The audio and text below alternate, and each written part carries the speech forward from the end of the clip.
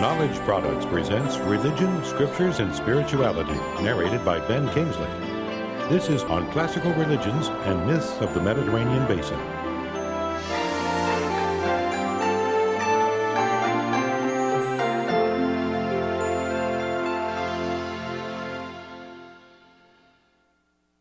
As the modern seafaring traveller glides towards the Mediterranean shore, the dark sea brightens to become a sparkling turquoise pool. Ancient rocks line the coast and glisten in the sun, remnants of great civilizations that once flourished here. But these waters haven't always been so tranquil. 3,000 years ago, Homer's epic hero Ulysses found danger in sailing this vast sea. Now Zeus, the lord of cloud, roused in the north a storm against the ships, and driving veils of squall moved down like night on land and sea. The bows went plunging at the gust. Sails cracked and lashed out strips in the big wind. We saw death in that fury, dropped the oar, unshipped the oars, and pulled for the nearest lee. Then 2 long days and nights we lay offshore, worn out and sick at heart, tasting our grief, until a third dawn came with ringlets shining. Then we put up our mast, hauled sail, and rested, letting the steersman and the breeze take over.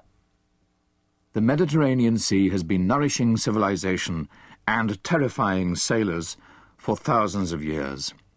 It is the world's largest sea, and the source of equally grand civilizations and their mythologies. Great gods and goddesses once were said to rule these waters and the lands around them. They also ruled the heavens and the mysterious underground caverns, where the dead were said to dwell forever.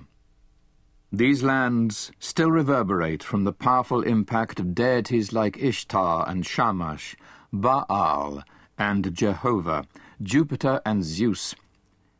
Modern Christians, Jews and Muslims alike owe a great debt to the ancient religions of the Mediterranean. Homer's contemporary Hesiod, writing in about 700 BCE, described a god named Oceanus, who was said to have been the father of all fresh waters. There were many daughters who were born to Oceanus and his wife Tethys. But there are also Oceanids, daughters of Oceanus, 3,000 nymphs with shapely ankles, who are scattered everywhere, over the earth and on deep water, glorious goddesses. There are as many roaring rivers, too, children of Oceanus, Lady Tethys' sons. It is hard for mortal man to name their names, but they are known to those who live nearby. Among these children of Oceanus were the Nile, Tigris and Euphrates rivers. These rivers in turn were the locations of history's earliest civilizations. The Egyptians emerged in the Nile Valley, and the Sumerians and the Mesopotamians gathered along the Tigris and Euphrates. Long before these civilizations developed some 40,000 years ago, the human species became fully developed and began to practice rites of passage, apparently to serve a basic human need for ritual activity. Our Paleolithic or Old Stone Age ancestors carefully posed the dead in symbolic fetal positions, decorating their skulls with ornaments of bone and shell. Their artwork reflected frequent indulgence in ritual. On stones, bones, and even mammoth tusks, they engraved elaborate images of wild birds and animals, ithyphallic men, and large-breasted, large-hipped women. All these images reflected their belief in a world filled with spirits or animae, with which they could communicate. Through worship and sacrifice, these people strived to appease these animistic spirits, so that they would ensure fertility, luck, prosperity, and survival. These early humans migrated by foot or by raft around the world. Scholars believe that they travelled even to the Americas and Australia, walking or rafting over the shallow passes created by a rising and falling sea level. This changing sea level was caused by the beginning and ending of various ice ages over tens of thousands of years. A few people settled in the fertile delta between the Tigris and Euphrates rivers, an area that would come to be known as Mesopotamia, which means between the rivers. Here one of the world's first great civilizations would emerge, and with it came sophisticated religious beliefs to address evolving human needs. When the biting edge of the last glacial ice flow receded around 12,000 BCE, the alluvial hills and plains of the Mesopotamian region bloomed with primitive forms of grain. Humans had hunted for their food for hundreds of thousands of years. Now, those who settled in the Mesopotamian region learned to grow and gather grain. They used large stone mortars to pound the grain into meal, from which they could make porridge. By cooking the porridge, they learned to make bread. They also found that by allowing the porridge to ferment, they could make beer. It took thousands of years for these skills to be learned and disseminated, but the production of bread and beer was mankind's first technological revolution. Neolithic or New Stone Age humans, who lived between about 8,000 and 3,000 BCE, became even more sophisticated.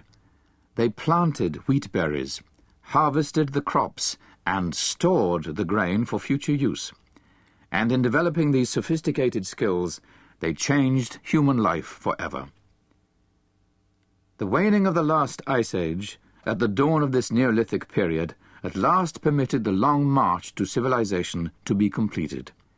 And this was the immediate prelude to the beginning of recorded history.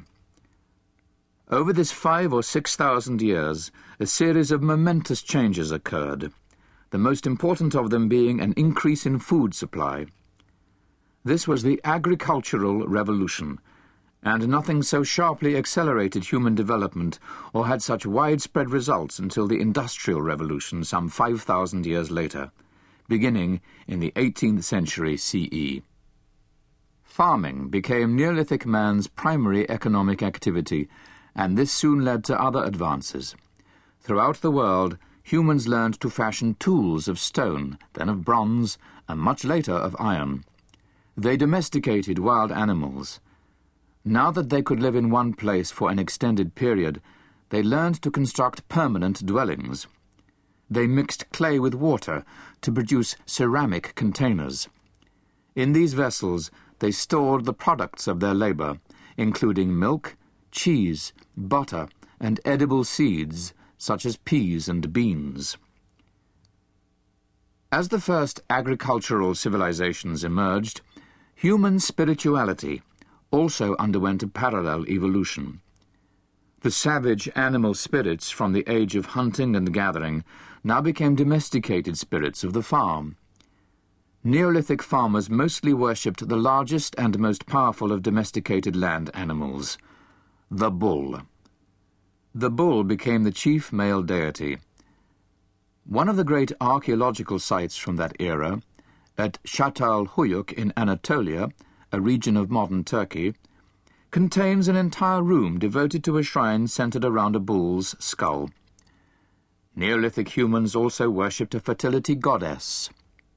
All of this worship was to ensure fertile land and good health for the crops, the animals, and for humans. Above all, the Neolithic farmer wanted to maintain a natural harmony between the earth's animals, its crops, and the sun and the rain that are so vital for fertility and growth. This desire for cosmic harmony was the motivating force behind primitive spirituality. Life was seen as a natural cycle of birth, growth, death, and rebirth. Just as the harvest produced food for the coming season and seeds for the next, death for humans signaled the harvesting and rebirth of the spirit. The harmony of nature was comprehensive, and the sun and moon in the heavens were in a sense believed to represent the bulls and cows on their farms. Ancient rituals reflected this harmony, and no doubt these